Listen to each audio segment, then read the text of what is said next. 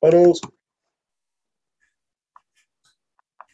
Hello, everybody. Welcome back to the Plate Discipline Podcast, now known as the Kyle Schwarber Fan Club Podcast. My name is Joey. I'm joined with my lovely co-hosts, Tim and Josh. How are we doing today, gentlemen? Pretty solid. Okay. So it was an interesting week. Tim's got finals this week, right, Tim?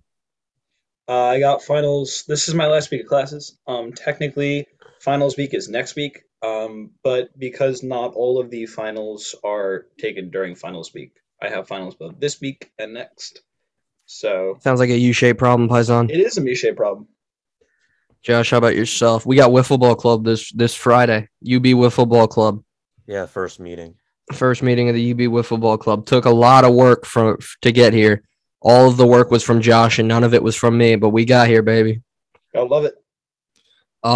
So this week in the MLB, we talked about some storylines last week, and we'll get to the rest of the MLB. But Angel Hernandez fucking stinks. I mean, if you don't know who Angel Hernandez is, he's an MLB umpire. I think he's considered the worst in the major leagues, right? By accuracy, definitely I'm up there. sure. I'm gonna have to check now. Yeah, could somebody get but like he's just known as the worst umpire. He is objectively a bad umpire, but like is he the worst? It's not known for sure. And he had a really bad game over the weekend on Sunday night, right? He had a brutal game on Sunday night. Phillies Brewers, it was a 1-0 game. The Brewers won. Yeah, it was a national audience got to see Angel Hernandez, I imagine, was calling balls and strikes. Yes, he was. As you could see, I wasn't paying attention to the game. For context to this entire situation, back in 2017, Hernandez actually tried to sue the MLB because he has not officiated in a World Series game since 2005. And he tried to claim that it was due to racism. He tried to claim that it was due to race discrimination, and this is the official MLB statement that they released on the matter. They said that Hernandez, and I quote, this is word for word, has not demonstrated the leadership ability and situation management skills in critical high-pressure roles on a consistent basis. So it's essentially saying the MLB is like, yeah, Hernandez fucking stinks. Yeah, he stinks. Because he does. He's awful. Yeah, I mean, so if you want the specifics on him, I mean, everyone likes to make fun of him because he is a bad umpire. Josh, by the way, if you're about to use the umpire stats, not all of our listeners are going to know what the statistics are. So before you tell us what Hernandez's numbers are, just give us a quick explanation. Yeah, so I have a scorecard from last game, but just in general as an umpire from, I believe, that game all the way through the beginning of 2020, maybe. I have the number of games, the games called, okay, so I'm going to have to put it back now, but it has the number of games called, the number of pitches that he was the home plate umpire for, and it shows how many he got wrong along with the percentage. Umpire scorecard is a very good resource for looking at stuff like this. Sorry, I'm trying to get the stats up while I'm talking. But he is not accurate at all. You're going to have a certain number of pitches called and then a certain number wrong. His accuracy this season from 4 games is fine, but it's 4 games. It's pretty low, a lot lower than it should be for an umpire. But sorry, it's taking me a long time to what's really sad about all this, by the way, right, is the fact that there are good officials in every sport, right? Like the only sport that has a good official that people know by name is the NHL with Wes McCauley. And the only reason why people know him by name is because he wears a mic a lot and he's pretty funny. So you get to listen to him talk to people during the game, right? But there are really good umpires in the MLB, and nobody knows their names, right? It is a good for them. It's a good thing, right? But like it shows that they're getting the right calls. But it's kind of sad when you think about it because the best publicity when you're an umpire is no publicity, right? And so you're so used to seeing bad calls and so used to seeing, dog shit. Remember Galarraga? Was it Galarraga? What was that guy's name? The perfecto. Yeah, it was him. Oh my God, that poor kid. And then I remember listening to Jim Joyce after the game and he was crying. For those of you who don't know, what was his first name? Does anybody know? The pitcher? Yeah, the pitcher. It's Andres Galarraga. Andres Galarraga was throwing a perfect game. He was 26 outs on the 27th out. He got a ground ball to the first base side. It was thrown to first, foot on the bag with the ball in his hand, and it was clearly an out. From every angle, even live, it was an out. And Jim Joyce, the first base umpire, called him safe, and it not only did it take away the perfect game, but it also took away the no-hitter. And it was one of the saddest. Obviously not safe. It was one of the. It was one of the saddest calls I think I've ever. This is what 10 years ago. I think so. I think it was more than that. And to credit Jim Joyce, he was a man about it. He was. He did an interview after the game, which you don't see a lot of umps do interviews, especially after calls like that. And he was extremely apologetic. He was crying. And then the next day, they came out. He was still umpiring because the series had to go on, right? You got a couple more games against this team with the same crew. And he got booed relentlessly, right? And he just took it. He took it like a man. And it's a damn shame because it's to my understanding that Jim Joyce was a pretty good umpire. You don't get – he umpired for a long time in the major leagues. And that call, which was – I'm not exaggerating, was fucking terrible, right? It was awful. But that one missed call completely overshadowed a career of good calls. And that's the way it is with officiating. You get no credit when you get the call right, and you get all the shit when you get the call wrong. Yeah. Yeah. You want to hear some stats? Yeah, I was really just saying that to buy time so you could get the stats. So go ahead. Oh, yeah. So this is since the beginning of 2020. So opening day 2020. I know it was a shortened season, but you have a full season and a half in there. So Joe West obviously is not here anymore, but he is actually less accurate in that time than Angel Hernandez. Joe West was also nearing the end of his career, and Joe West is also not a good ump. So Angel Hernandez has the lowest umpire accuracy out of umpires who have worked as many games at home plate as he has. So it's kind of embarrassing that he has 48 games and he just really messed up. There are not a lot of umpires there are lots of single digits and they're like, oh, bad accuracy, but it's a small sample size. Yeah. Angel Hernandez nobody's as bad as him with as many games. Yeah. He's called a total of 7,523 pitches and has gotten 541 of them wrong. And here's another thing about being an umpire, right? I think back to why is this the second time on this show we're talking about the Chase Utley situation? Right? But look, not that particular incident, because their hands were kind of tied in that context. Go forward, it was either to the following season when the Dodgers came to Citi Field. It was Syndergaard on the mound, Utley at the plate, and they threw behind Syndergaard. Or they didn't throw behind Syndergaard. Syndergaard threw behind Utley. And umpire immediately tossed him out of the game. And it was the right call, right? You have to, as an umpire, calm this situation down, right? But the point I was trying to make in all of this is that, what was that fucking guy's name? Help me out. Terry Collins? Yeah, Mets manager. Yeah, Terry Collins was the Mets manager, and he was pissed. And he had every right to be pissed. His starting pitcher, Noah Syndergaard, who was still he was probably coming off of that crazy good rookie season, right? And yeah, he was good. And he threw one pitch and he's out. So Collins is upset.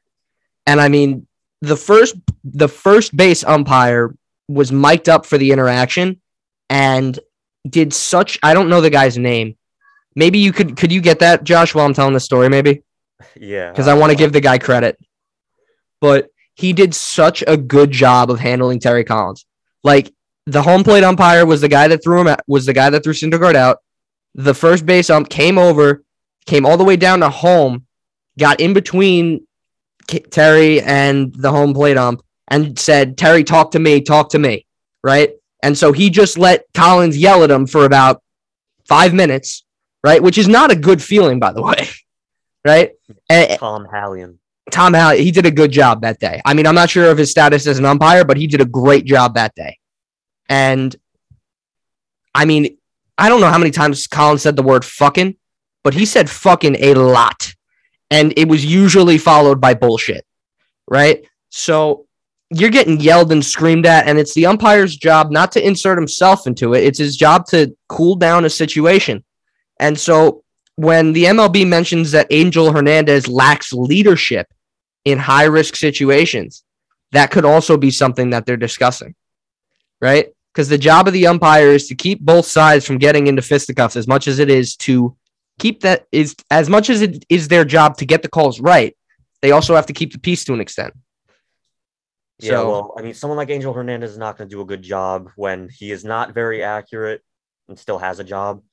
But as far as the game that the Brewers won 1-0, he had a called strike accuracy of 77%. The average for him specifically is 88. So he called 11 of 48 strikes that were balls. And so that's bad by bad standards, by the way. Yeah, he even in a game that was 1-0, the Brewers won. Based on his calls, he favored the Brewers by 0.77 runs, which is huge. It's almost a run. It's almost an entire run, which was the difference in the game, by the way. 1-0 game. So, I guess if we want to be complete StatCast nerds, right, you could say once you factor out umpire bias, the Brewers won by less than half of a run. That's not actually what happened, right? But it just goes to show you that it's Angel Hernandez is dog shit. Now, I did see the videos of Schwarber, and he lost it. I loved it. It was great. I love seeing, it's not good all the time, right? Like, don't give me Carlos Gomez or Milton Bradley, right, where they lose their cool every 10 seconds. But it is so refreshing when you see a guy that you thought had no emotion finally pop. I don't know why. It is sometimes. Sometimes you need to see it. Yeah, if you watch the actual interaction that they had too, he was talking about it. He was like, "Dude, you've been getting calls wrong the entire game for both sides." Like he wasn't even pissed. It wasn't even that specific call. He was just mad in general because he's been shitty the entire night for both teams. He's not even talking about his team in general. He's just complaining about how shitty of an umpire he is for both teams. It takes a lot of effort. Yeah, that makes me think of Aaron Boone. I don't remember the umpire's name that he was yelling at, but he's saying, "You're having a piece of shit start to this game. I feel bad for you." Like, we forget that umpires are human, and they can have bad games too. It's a real thing, right? Like, sometimes you're not seeing the ball well.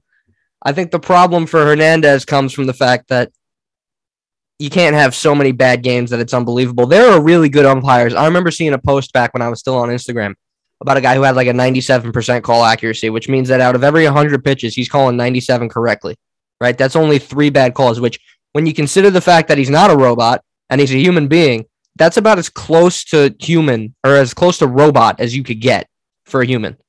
Like, I don't know, man. Anyway, that's enough about umpires. And then Joe Girardi, of course, right after the game was like, "I want robot umps. They can just relay the call." Obviously, he's going to say that after, but yeah, robot umps are coming.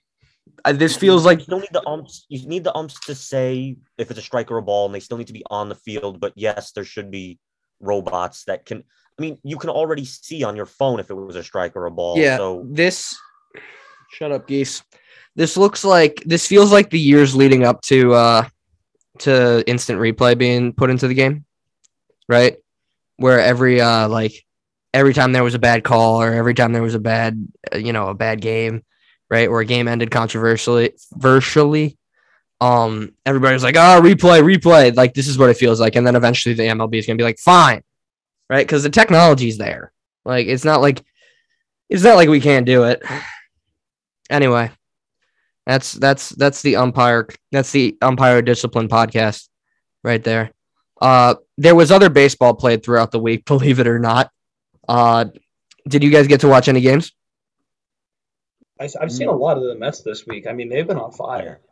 Yeah, we'll talk about the Mets at length. But is there any games that you guys saw? I can think of one, obviously involving the Mets, that I was like, wow, that was a great game of baseball. The Giants, the first game of the doubleheader, right? Yep, there you go. Yep, we're all thinking the same thing. Giants, Mets, game one of that doubleheader. I didn't get to watch a whole lot outside of the two New York teams and then Oakland. But I did catch, and we'll talk about this too, the first 2 innings of the Cleveland Guardians Chicago White Sox series, where Dallas Keuchel got freaking rocked. I mean, he got rocked for 10 runs or something like that, or 9 runs. And it was bad. And we'll talk about Chicago here in a minute. But like last week, I've got my biggest risers, my biggest tankers, and I've actually added a new category that we'll talk about. We've got 5 teams in my biggest risers category. 3 of them are from the AL East. 2 of them are teams. No, and then so there's 4 teams in the American League, 2 teams in the National League.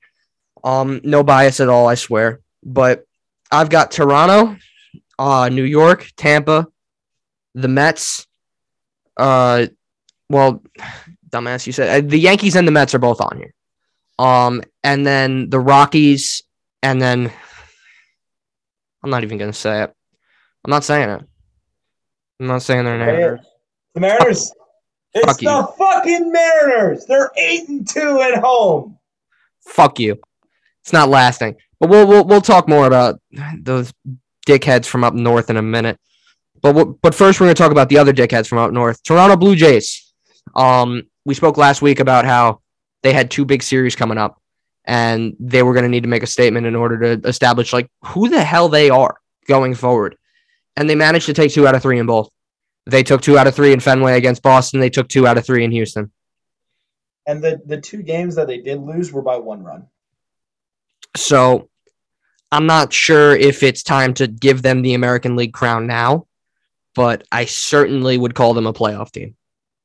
Pitching has definitely looked better than it did at the very start of the season.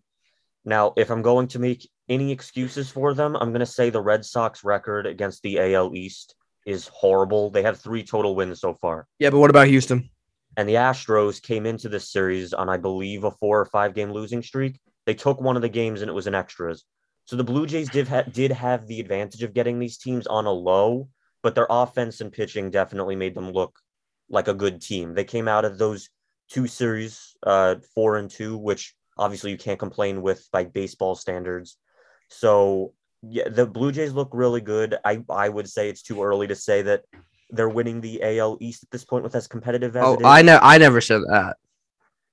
Oh no, it's either way. The Blue Jays have a lot of competition, but they're showing that they're a team that can definitely compete and should be a playoff team. Yeah, I think they're going to be good because they're good at baseball. Next up on the biggest risers list, I've got the Yankees. Not their fans. Well, no, don't say fans. Fan, not that fan. But well, lots of fans threw stuff at them. So yeah, they went 5-1 over the week. Not in this order, but they swept Cleveland and took 2 out of 3 from Detroit. So we had concern. They lost to the series to the Orioles. Yeah, I know it's before, but yeah, like still, will the real New York Yankees please stand up, sort of? But at the same time, you went 5-1 this week, and you looked a lot better. And keep in mind that Cleveland had just kicked the piss out of Chi-Town, so we were kind of thinking there for a second that Cleveland maybe wasn't going to go 81-81, right? Which they still are, and even though they're 7-9 right now, god damn it. The Yankees, though, the pitching is what won those games, except one. The offense is really bad. Like, it's really bad for the Yankees, and it shouldn't be. Based on their roster, they should not be hitting how they are, and it's just, they're not clicking yet, it seems. Well, I mean, you got so many bats in there that I can't imagine it lasts forever. I mean, There's no power coming from anywhere, and they need the power from Judge, Stanton, Donaldson, and Gallo. Rizzo's got 5 homers. but that's not where the power should come from. You can't have one batter carrying the team, and Rizzo has looked great, but the others have not looked. Yeah, no, I'll give you that. Nobody's picked up besides Rizzo, but I mean, at the same time, you can't tell me that freaking like nobody's hitting. Like Rizzo's got a 181 OPS plus. Aaron Judge has got 154. Like Moneyball, dude, he gets on base. Like I don't. If they're winning games, I don't see the problem, but I do agree. Joe, they've allowed very few runs, which is great for them. I think they've allowed the least runs in the American League so far. But the offense is what worries me. It shouldn't. They are hitting well, but in their stadium, they should be scoring a lot more runs. It's very easy to hit home runs at Yankee Stadium. Well, they were on the road for this week, and they went 5-1. So, okay. Well, I'm gonna say again, like power just needs to come from somewhere because they're not scoring as much. Yeah, correction. They spent 3 games in Detroit and then 3 games in Cleveland. 3 games in Detroit, 3 games at home against. Thank you, Tim. That was disgusting. Tim, that was absolutely gross. I can't believe you did something like that. My bad. Isaiah Kiner-Falefa is batting 300 on the season. They got to do something about Joey Gallo, though. He's batting 146. Like, at least Higashioka, who's batting 143. So, Gallo's batting 146. Higashioka's batting 121. But at least Higashioka is a very good defensive catcher. Yeah. What's your excuse, Joseph Gallo? Donaldson has been getting on base more, but he's not really. His hitting stats don't make him look that much better than Gallo. It's only because he hits higher in the order. Play Tim LeCastro, 254 OPS plus. Next. I have Tampa on here. They got when we last talked, Tampa was sliding hard. I think they were 1-5, or they had lost 2 very key series. I think they lost to Baltimore. No, who did they lose? They lost to the A's. They lost 3 out of 4 to the A's, and then they got, I think, swept by Chicago. So they were sliding, but this week, they got back on track, went 4-2 this week, beat up the Cubs, which isn't too impressive, and neither is Boston, but it was important for them to at least get back on track. Is anybody going to disagree with that? They've looked much better, and it's surprising to me that the Rays pitching has not actually kind of looked how it should so far. Their bullpen is just not looking nearly as good as it once did, and they don't have big names. The Rays never have big names, but it Except hasn't one. really impressed me all that much so far. They definitely shouldn't be giving up as many runs as they are, even though it's not like an insane amount or anything like that. It should be much lower. Like they should have more than an 8-run differential at this point in the season. I know they're only 9-7, but I would have expected a lot less runs. They should have easier wins on lower scoring games. 2 words. 3 words, actually. Wander fucking Franco. When they signed him to that contract extension over the offseason, everybody was like, "Whoa, that's a little early. Seems like they're buying high." And then the kid got better. Like, we thought he was good last year. He was like, "Bitch, please." I'm gonna get his numbers up real quick. Speaking of guys that we actually talked about him a bit on the show before games started, but Seiya Suzuki. I mean, what a start he's having, right? Yeah, he's off to a great start. It's impressive that he was able to adapt so quickly. I know it's not much to adapt to, but he was definitely playing in a league that was a little easier to be the best in. Yeah, but now we talked about it. The way I put it was, if a guy's hitting that well in AAA, it's a good sign. Maybe not. He's not going to be a stud, but it is a good sign. So in freaking 70 games last year, He had 39 RBIs. This year through 15, he's already got 10. So he's on track to match that +1 by game 60 this year. He's slowed down a little bit in the last week, but it's still really good. He's batting .350, and he's slugging. And I know that the stats look great still. I just mean he's slowed down in the last couple of weeks. I don't expect him to be at the top of the league, but he definitely got off to a good start. I think the NL Central is going to figure him out a little bit. The NL Central? I know it's not a good division, but the NL Central is the teams in the NL Central are probably going to figure out Suzuki a little bit and figure out a little bit. No, I'm talking about Franco. I thought you brought up Suzuki. Okay. I did bring up Suzuki. That's my bad. We'll talk. I'll get you Suzuki's numbers in a few seconds. The numbers that I mentioned were Wander Franco. Yeah. Last year in 70 games, 39 RBIs. He's on pace to get 40 by game 60 this year. He's slugging. He's hitting .350, and his OPS is almost 1,000. It's 1 point shy of 1,000. So, opinions on Wander Franco? Go. He's a great player. I respect any player that's getting on base and getting hits and not just swinging for the fences and striking out. But I tend to like the players that can be good leadoff hitters that have over 300 averages. That's who I want to watch. It's not all about like the excitement of hitting long home runs all the time and getting like the big plays. Franco definitely contributes to the team overall, and he's definitely going to help the Rays.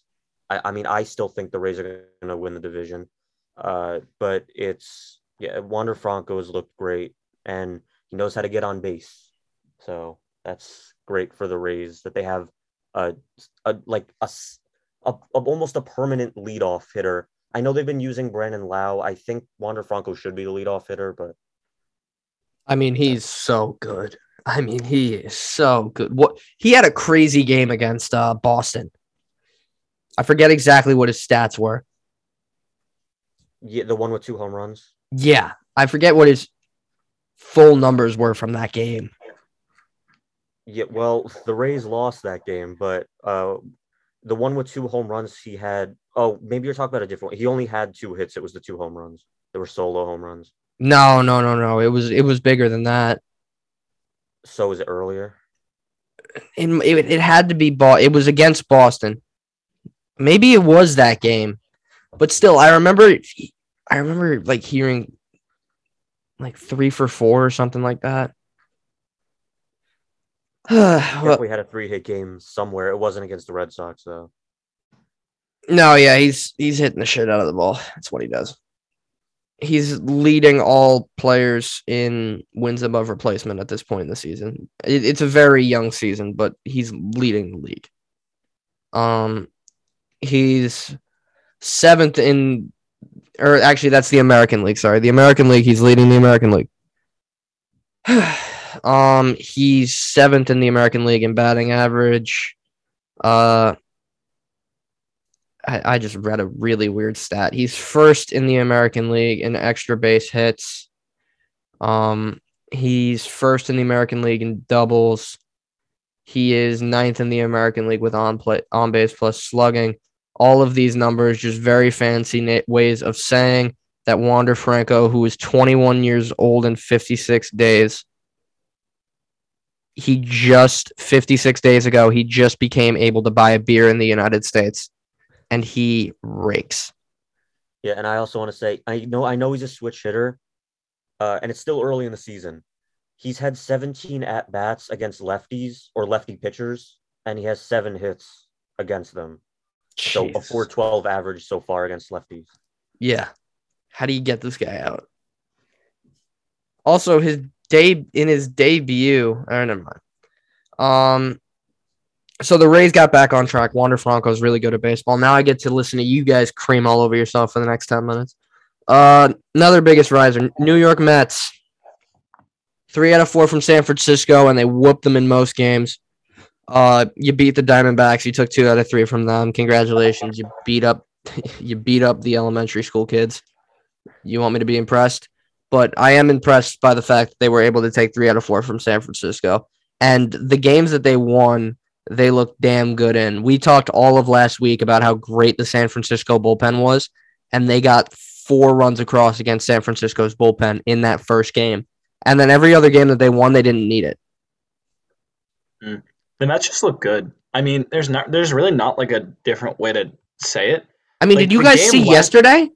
Dude, last night was crazy. I mean, what the fuck is Arenado doing? But still, like, That's the kind of thing that used to happen to the Mets all the time. So it's nice to see the Mets pull one of those. Castillo. I remember in 2020, it was like the first series against the Braves. It was extras, maybe 2 outs. Could have been the last pitch of the game. Marcelo Zuna had 2 strikes and he had a home run and they walked it off or something. So remember that Rhys Hoskins thing where he hit the top of the fence and it wasn't counted as a home run? You and me watched that live, Josh. Yeah, that was Edwin Diaz. Ed Luz. He's great at home, but yeah, on the road is a different story. Shakier than Michael J. Fox's hands. That was a real joke that I just made. Man, The Mets, as so far, the Mets bullpen is really the only thing that's a little bit. I don't think the starting pitching has been that good. The starters, yeah, it's great that they're doing this without DeGrom. It was a sarcasm, by the way. I'm aware. I know, but for the listeners at home. Yeah. Without DeGrom, and I know Tyler McGill is practically his replacement right now. McGill has been great. I expected him to be good, but not this good. He's going to come out of the rotation. He's going to go to the bullpen when DeGrom's healthy. When the shittiest, well, I don't even want to say shittiest, but when the worst starting pitcher on your team is Chris Bassett, and he has a 3.0 ERA. Yeah, and he only has a 3.0 ERA because he had a bad game against San Francisco. He had an ERA like 0.56 before that. Exactly. And don't talk about Chris Bassett that way. Chris Bassett is the best fucking pitcher in that rotation. Don't at me. Fucking gonna take my best starting pitcher and then talk shit about him. Unbelievable. You guys are so ungrateful. Oh, yeah, but tonight against the Cardinals, though, the Cardinals have tried to turn Jordan Hicks into almost an opener, but he really only goes like 2 or 3 innings. So as long as Bassett can hold a weak Cardinals offense right now to like 2 or 3 runs, the Mets should hopefully be able to take that one. Also, I'm going to clarify with what happened last night. Mets bullpen blew it, surprising. Trevor May, not the Mets bullpen. Trevor May blew it. Gave up 2 runs in the bottom of the 8th.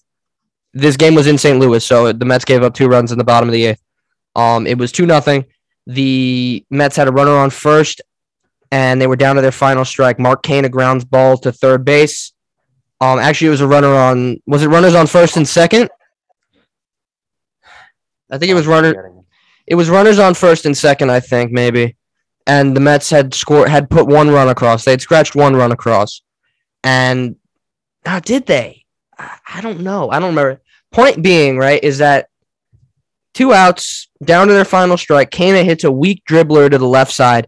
Arenado, who is one of the best third basemen in the game, not only offensively but defensively, right, picks up the ball, takes 7 steps, which is about 5 steps too many, young third baseman, and fucking skies the ball over Paul Goldschmidt, the first baseman's glove. I mean, it wasn't even close. I don't know if Arenado would have even got him. By the time he threw it, Canha was maybe 3-4 steps away, right? Like, that might have been a pretty close, even if he did get it off. He took too many steps. And then when he did finally throw it, he threw it over Goldschmidt's head. It went all the way to the wall. 2 runs scored, and the Mets had taken the lead. It's unfortunate that an error by Arenado had to happen at the time it did, but you really can't criticize him overall. The Cardinals. No, I'm not. I'm not. The point I was trying to make was is one of the best fielders, especially at third base, in baseball, and it's easy to kind of pin the blame on someone for the last play or a specific play near the end of the game when it shouldn't have even come to that situation in the first place if you wanted to win. But yeah, it's I feel bad for him, but obviously I'm happy the Mets won. Yeah, I was gonna say There were lots of other mistakes that the Cardinals made. the reason why I was explaining that whole situation was because I was gonna ask how terrible does Nolan Arenado feel today? He's the one that's carried them to many wins. Without Yeah, him, but- the but- Cardinals are under 500. But he doesn't care. He wants to be like he objectively cost the St. Louis Cardinals a win. And he is one of two good hitters on the team right now. Yeah, Yeah. it kind of just it happens. Yeah, You it know, does. It like does happen, but it doesn't mean I feel okay afterwards. Yeah, no, I would feel pretty shitty, but I mean, I don't like he knows that this is not going to be a trend. So It's also one game out of 162. Yeah. If you're looking at it so closely at the beginning of the season, it's going to be hard to be hopeful about your team. The Cardinals still are or should be a very good team. Not like 95 wins, but I would expect them to be competing for the division. So you really can't look at a game like this against the Mets, who are really hot right now. To be clear, I'm not beating up Nolan Arenado about this, right? I just think that if I was Nolan Arenado, I would be beating myself up about this. Like, I would take that part. yeah, I think everyone would though. Speaking of Nolan Arenado, next team on my list, the Colorado Rockies. Are they for real? I've got some numbers here for the Rocks this season so far. They're 10-5 to start. Here are some numbers from the Colorado Rockies 2022 season. They are 8th in the MLB in OPS. They are 2nd in the MLB in batting average. They are below average in team ERA, and they have a 3.81 FIP, which is fielding independent pitching. You read fielding independent pitching the same way that you read ERA, which means that it's like golf. You want a lower FIP, and that 3.81 mark is not very good. Now, hitting in Coors Field has always been a pinball machine. Because of the high altitude, even with the what do they call it? Humider? Yeah. Right? Or yeah. Humider, right? But like even with the humider, right? It's going to be difficult to pitch in that stadium. You mean so the humidity? No, they literally put the balls in like a microwave, basically. Oh, no, I know what you're talking about now. Yeah. And because of the high altitude, you're never going to be able to pitch well with your breaking stuff. It's just not going to work. So the Rockies always have a home field advantage in that regard, but they also have the disadvantage of their pitchers also have to throw in those conditions. So it's long been a trend with the Colorado Rockies that they have great hitting and not so great fielding. Their road and home splits to this point weren't noticeable enough for me to write them down. They've got a couple hitters that are performing incredibly well. The 4 that I have here are C.J. Cron, Randall Grichuk, Charlie Blackmon, and Connor Joe. Josh, yes. do you have anything to contribute? I would also put Ryan McMahon on the list, even if his stats may not show it. But the team all around, yes, the hitting is really good right now, but they are relying a lot on power. They do have a lot of hits. I feel like they're not stringing them together for as many runs as they could be scoring. But overall, hitting looks good. I did like their lineup. Chris Bryant hasn't even really been doing much yet, and the lineup looks good. They have a lot of young players that actually can help them in the future, assuming they run their team accordingly. They won't. But the pitching is not nearly as bad as a lot of people think it is. Just like you think Rockies, and it's just like, oh, they're not a good team. They have what it takes to be a good team. But they can't fully put it together, and they don't make the trades or signings necessary to give them exactly what they need. So I feel like they have good players, but they don't really make the moves they need to fill in the holes they have in that team. The pitching overall, I know it's looked pretty good so far, but Kyle Freeland, German Marquez, Austin Gomber, Antonio Senzatella. I'm really not going to talk about Chad Kuhl, who they got from the Pirates, but it's not a bad rotation. 2 righties, 2 lefties. They extended, I think, Freeland and who I forget if it was Marquez or Senzatella, and Gomber's young. The pitching is good. If they get strikeout pitchers, then you really don't have to worry about cores. And I feel like the Rockies are not so out of it as people think. They're not a 90-loss team. Chad Kuhl, by the way, has an ERA of 1.10 through 3 starts. No other Rockies starter has an ERA below 4. It's worth noting. Again, the stats this early in the season are not going to show it. A lot of those pitchers do have talent. It's unfortunate they're playing for the Rockies because, yes, their numbers are a little inflated by Coors. You get strikeout pitchers, and these pitchers are capable of striking. I mean, every pitcher is capable. They are more capable of striking batters out. But again, yeah, you're going to have some trouble. Cool has the advantage of facing the Rangers, Phillies, and Tigers. I don't think you're going to have so much trouble striking. A lot of those teams strike out. It's really not so hard to give up like no hits and no. I mean, there's a reason he was able to pitch against them and allowed 2 hits against the Rangers, 2 against the Phillies, 4 against the Tigers.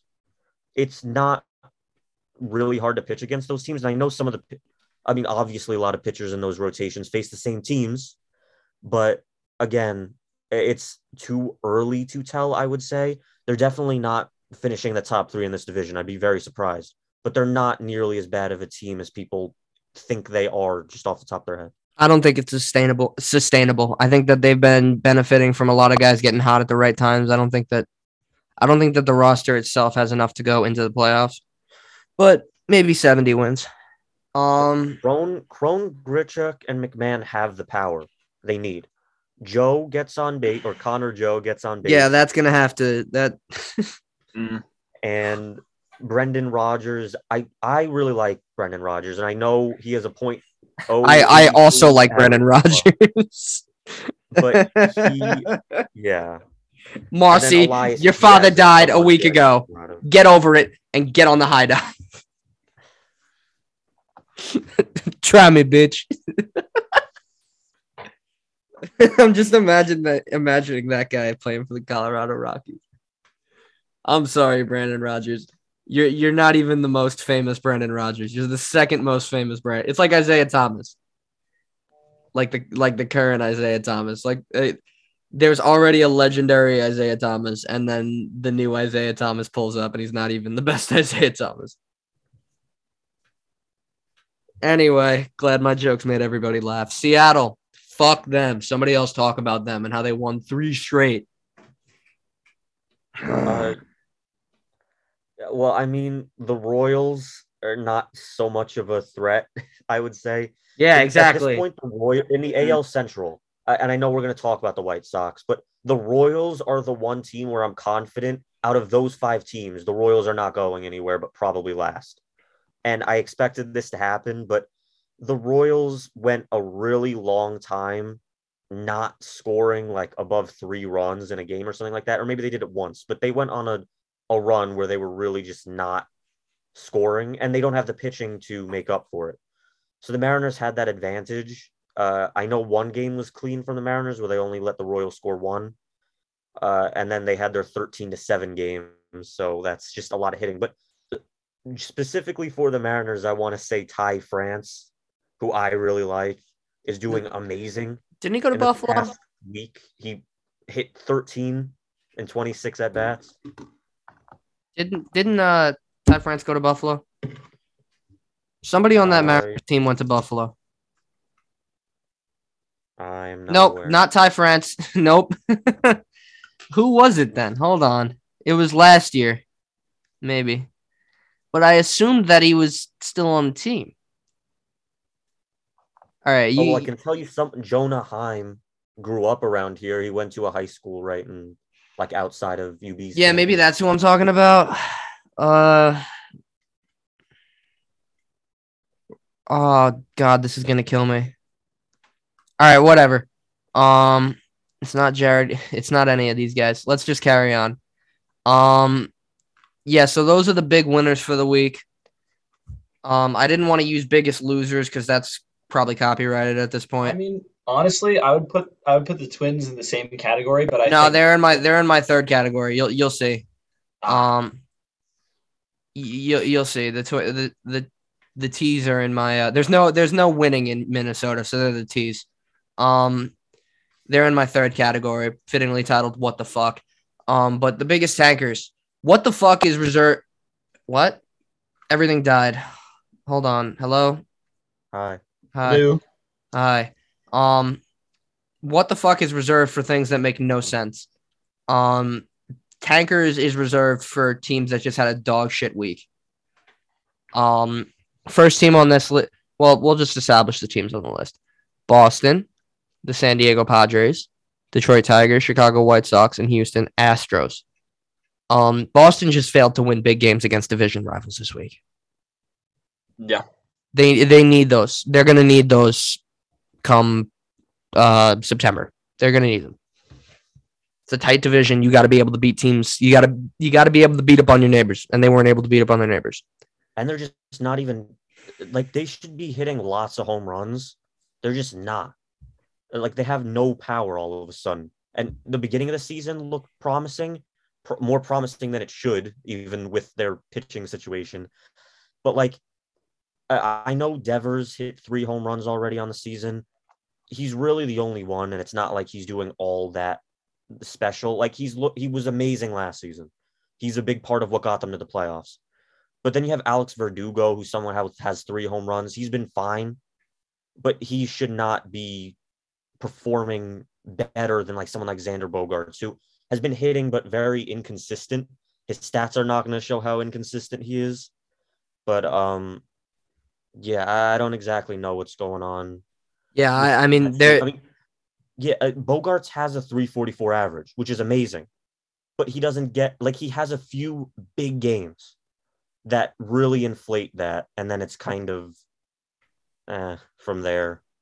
Yeah, so I think that Boston this week, if this week is any indication, which things can change very quickly in the major leagues. Tim, if you're trying to talk right now, it's not going well. No, sorry, I had a call. Somebody's mic was cutting out to hell and back. Might have been Josh. Oh, I wasn't talking. I don't know. Oh, then something was dying. Oh, but if this, what the hell? Okay, Mike's being weird. If this week is any indication, which things can change very quickly in the major leagues, so keep that in mind. But if this week is a sign of things to come, then Boston's going to be finishing just ahead of Baltimore, and maybe not even making the playoffs. They're not going to be a 90-loss team. The Orioles are going to be way down there. But... No, I said they'd be ahead of Baltimore. Oh no, I thought you. All right, how you said it made me think you implied that they'd be closer. I said Orioles. No, I think they'd be closer to the Orioles than they would be to somebody like the Yankees, though. Oh, then that's going to be a lot of losses. No, I didn't say okay. What I'm trying to say is that they're not going to be very good. Okay, they're not going to match the success of last year. Jeez, all right, I get it. I suck at words. Next, San Diego. My note here says solidified their little brother status in the NL West. Got absolutely ass blasted by the Dodgers, which, to be fair, a lot of people can say that, but you guys are supposed to be different. I don't care that you didn't have Tatis. I'm sick of hearing excuses. I heard excuses last year. I mean, so far into the season, they really couldn't beat the Giants and they couldn't beat the Dodgers. Outside of that, they had easy matchups, which makes their record. Like, the Reds was an easy sweep. You got the Braves at a really good time. And, of course, they started the season with the Diamondbacks, and they still managed to lose one of those games. So, I mean, I know the Mets lost the Diamondbacks, too, but that happens. The Padres, I don't know. The pitching has not been there, and their offense hasn't been all that exciting outside of a couple of players. But, yeah, you need to beat the Dodgers and Giants, and they're not really doing that. And the times they did was, I think, both times by a run. Yeah, and I mean, they gave up like 10-plus runs to the Dodgers in 2 games this weekend. So... They got some figuring out. Bellinger looks good. I know that I did put Detroit on the biggest tankers list, but quick round of applause for Miguel Cabrera on getting intentionally walked in his last opportunity of the series to get a 3,000 hit. Way to go, Yankees. But seriously, congrats to Miguel Cabrera on getting 3,000 hits. I hated your guts when I was like 12, but I really don't care anymore. Good job. I'm sorry. Actually, you did get a ring, but so I'm not sorry at all. Congratulations getting into Cooperstown and ruining my life in 2012. What a dude. What a guy. What a dude. What a fucking guy. Next. I mean, Detroit just stinks. I mean, I don't know how else to say it. Like, I know I know that putting them on this list might be a little bit mean, but there were some hopes about them being potentially good. And this time last week, they were only one game below 500. So going 2-4 in their last 6. And keep in mind, they got the Yankees who had just lost to Baltimore. So they had an opportunity to show us something this week. They didn't. So looks like it's going to be another one of those rebuilding years in Detroit. Next, let's talk about the big one.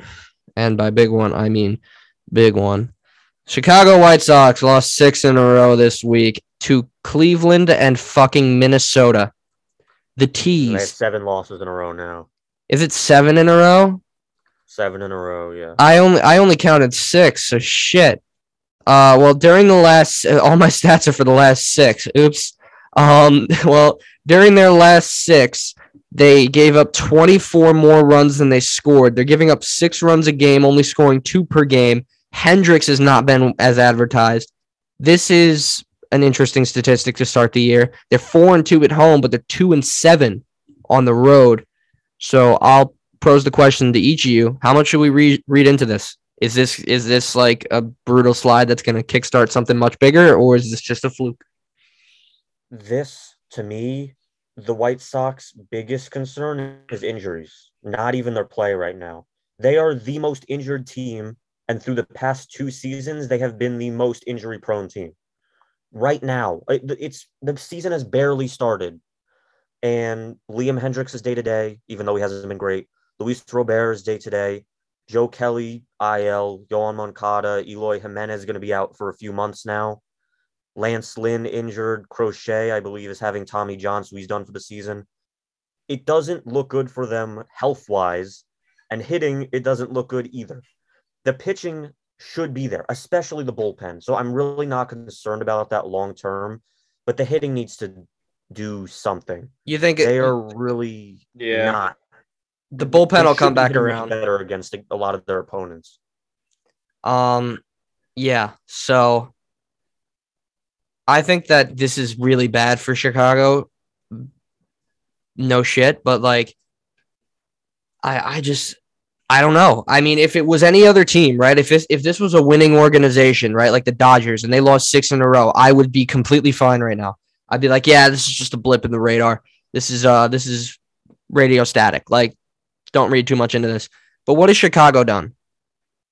They've won 1 playoff series. They beat the Astros in the 2005 World Series. That's what they've done in the last, 20 years. And I know I'm an Oakland fan, so I shouldn't be saying shit, but, seriously, at least we made the playoffs sometimes. This isn't exactly... It's unfortunate with their recent success. They really should have a good team, especially with how easy their division is. But, yeah, injuries... The amount of injuries is going to hurt them, especially, but they do need to hit. They need to screw it on straight really quickly. Robert and Jimenez, forget Jimenez for now, but Robert hopefully is okay. I know he wasn't looking great so far, but Jose Abreu has the power. He's been getting on base. Tim Anderson's looked good besides his flipping the bird on the fans. Yeah. And young players, Andrew Vaughn and Gavin Sheets, who I actually mentioned, I think a few episodes ago, but they've looked good. They've looked Vaughn really good. Sheets has been getting on base. Yasmani Grandal, someone who is very good at getting on base, has a 188 on base percentage right now and a 136 batting average. He's contributed absolutely nothing practically besides 1 home run, and that was in the first or second game of the season. They got to play better on the road. I mean, 2-7 on the road. I know that you don't always play great on the road, right?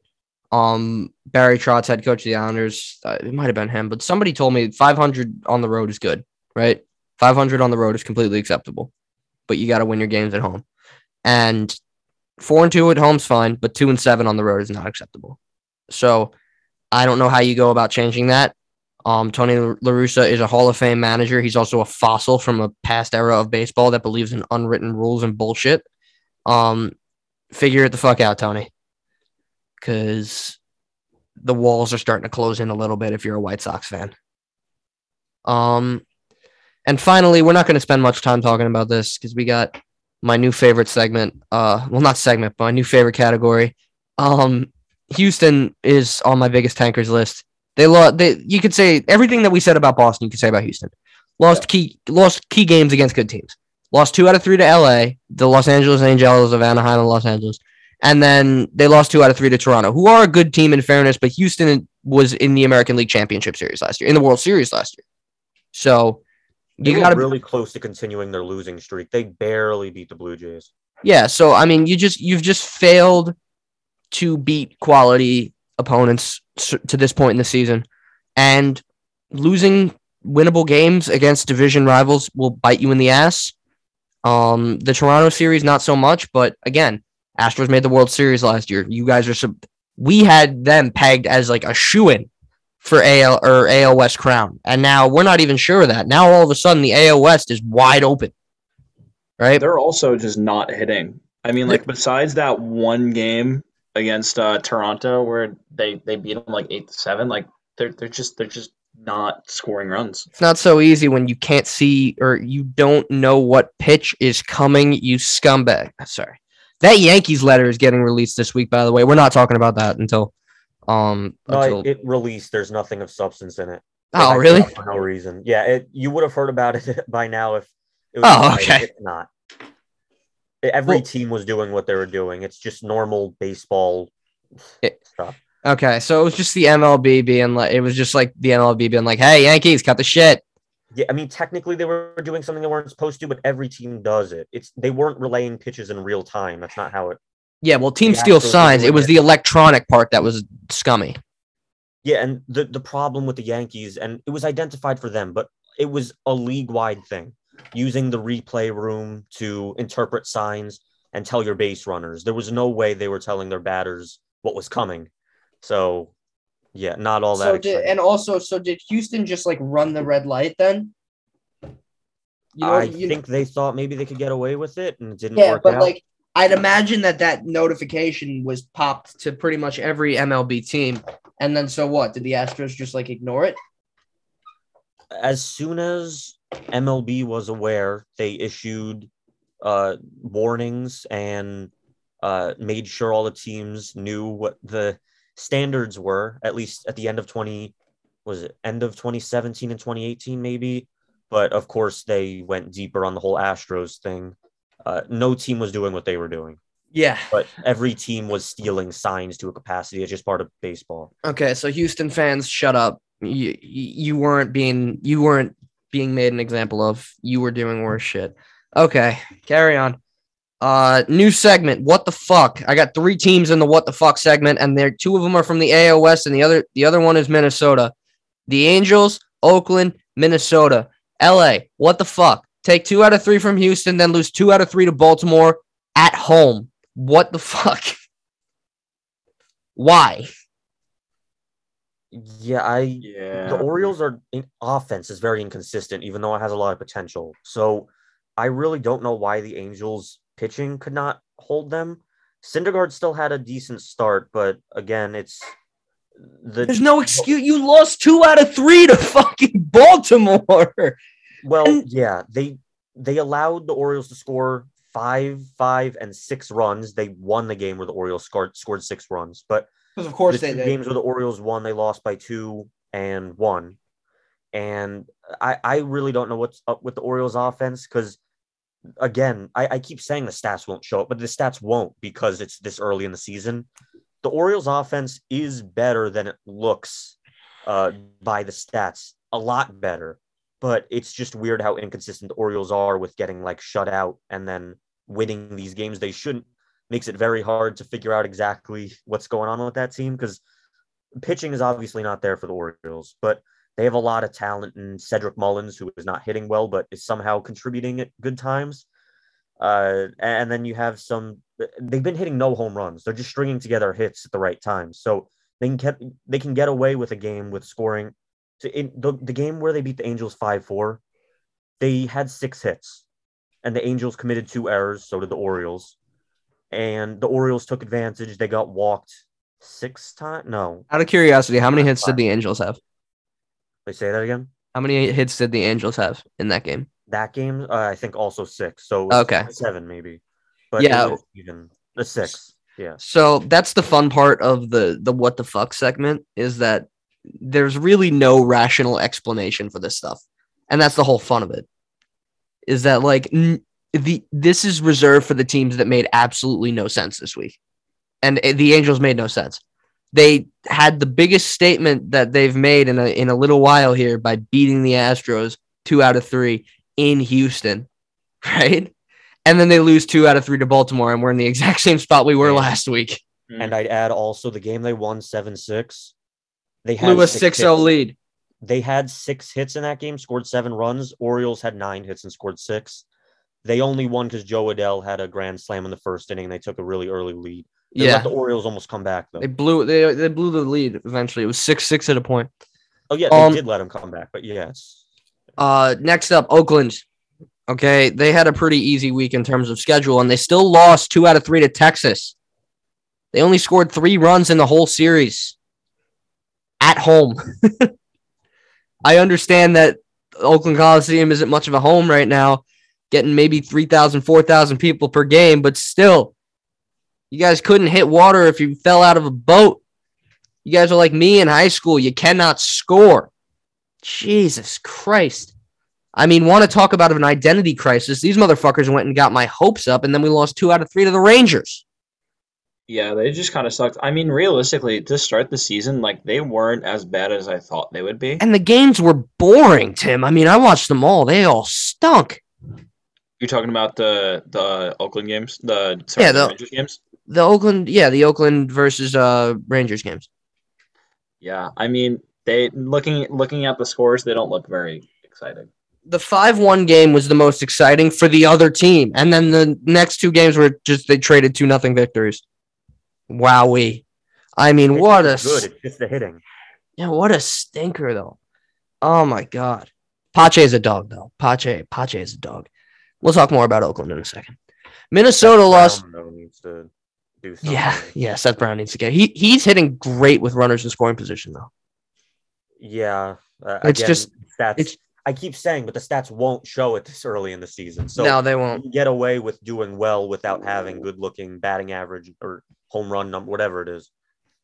And then last, certainly least, the Minnesota Tees lost 2 out of 3 to the Kansas City Royals, and still, when they woke up this morning, we're on top of the AL Central at 8-8. What? They got a Jeff Fisher special, the 8-8, and they lost their series this week. Well, they beat up on the White Sox. But the Twins, my dude. This time last week, they were in last. So yeah. I mean, you look at the rest of the division, though. Like, the Guardians are hovering around 8-8, which, again, is exactly what we expect. The whole division's under 500. I know. Exactly. It's so funny, though, because you look at it, I read it. That's why they're in What the Fuck and not Biggest Risers, is because they didn't change. Everybody else did. The Twins are pretty much stayed exactly the same. They're playing pretty much the exact same brand of baseball. That is the best way to say it. Yeah, everybody else died. Although the one thing though is Byron Buxton was injured for a little while, but as long as Buxton is healthy, he's like in the running for MVP. This time next week, Minnesota will not be at the top of the AL Central. I'm just putting that out there. No. Okay, so we got some series that. The Royals are in last and are only 2 games behind, so obviously the Twins probably won't be up there. It only takes 1 loss for the entire division to change. Exactly. So series to watch for this week. Now, I had made this on Monday, so some of these games have already been played, i.e., I have the Mets and St. Louis, 2 teams that may meet in the playoffs. These teams both look like they're going to win their division. Mets certainly, St. Louis certainly.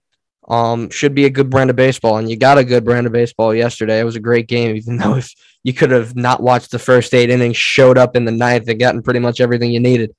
But seriously, I think tonight's game will be much better.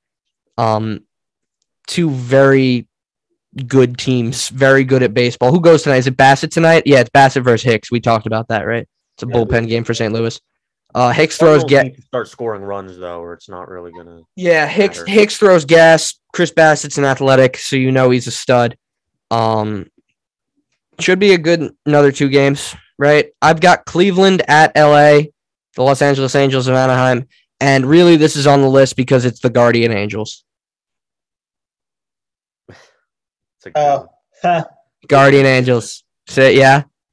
But seriously, these two teams have been woefully inconsistent. I mean, the Cleveland freaking murked Chicago and then got swept by the Yankees.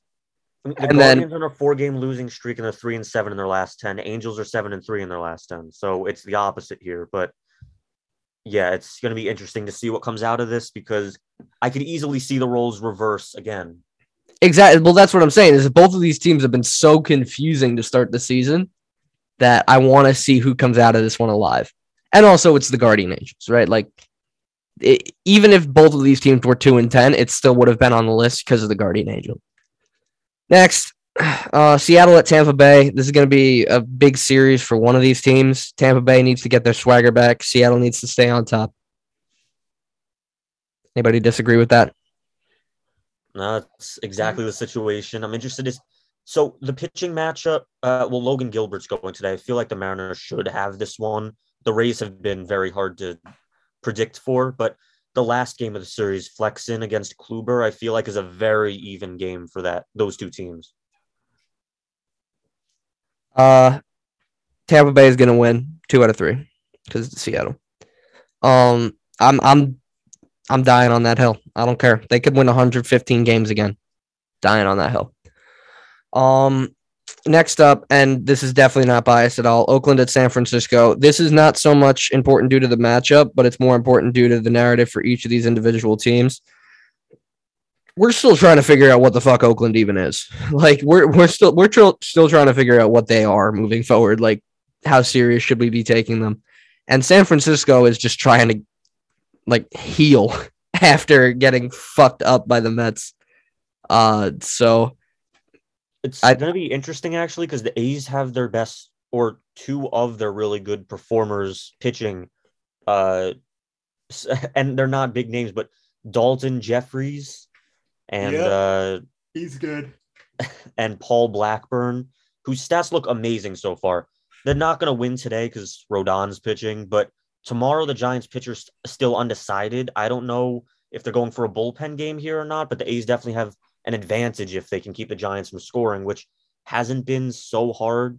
The Nationals are really bad, so the Giants have looked good, but the hitting is not completely there for San Francisco right now. Next, Chicago Cubs at Atlanta. This is really a series on here because Atlanta is not doing so well to start this season.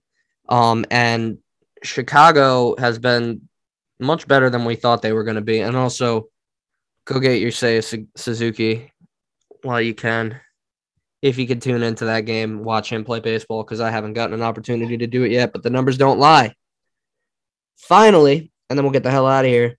The Angels at the White Sox. And my note here, my note says White Sox need to get their shit together. That's all my note says. So, there you go. White Sox, get your shit together. You know what else is going to be a good series? What? Astros Blue Jays. Yeah, well, at the same time though, I put that one on the list last week, so I didn't want to put that one on the list this week. Yeah, I think. Yeah, no, I get it. I think this has a little bit more of an impact just because of where the Astros are at right now, because they don't know what I think. I think they could use this weekend to help make a statement, help come back a little bit. But like if they fall behind in the series, then they're kind of fucked. Yeah, I mean, what's their schedule look like moving forward? Who do they? Josh, my internet's crap. Like, look through Josh Evans, evaluator of talent in the Major League Baseball. Could you tell me if the Houston Astros have a weak or a strong schedule in the near future? Yes, I can. They should not be having trouble with the Rangers, although the Rangers have looked a little bit better. Astros are not hitting, so the Rangers pitching might be able to hold them off. Blue Jays is going to be tough again, assuming they're still losing. So in Toronto this time, by the way. Yeah, depending on their performance against the Rangers will determine how close or how good the matchup will be between the Astros and Blue Jays again. The Astros are not, I mean, they're going to face the Mariners in a 3-game series after that, which I think is the first meeting between them of the season. I think that's next week, though, right? Yeah, that's next week. Okay, So you 'cause have the next that's- three series. It's not so easy for them. That's gonna be that's gonna be on the list next week, by the way. Regardless of what happens this week, like even if Houston loses 6 games this week, still gonna be on the list because Seattle is gonna have to come out and show everybody who daddy is in that division, and they won't. But like, you know, If you showed me this Astros schedule for the coming month, and it was the Astros from last season, I would have said that this would be so easy for them. But it's not a guarantee anymore. It's not even like the best teams they're facing, and it doesn't look all that promising. I would say they're drowning, man. They really are. They need a life raft. Mhm. All right.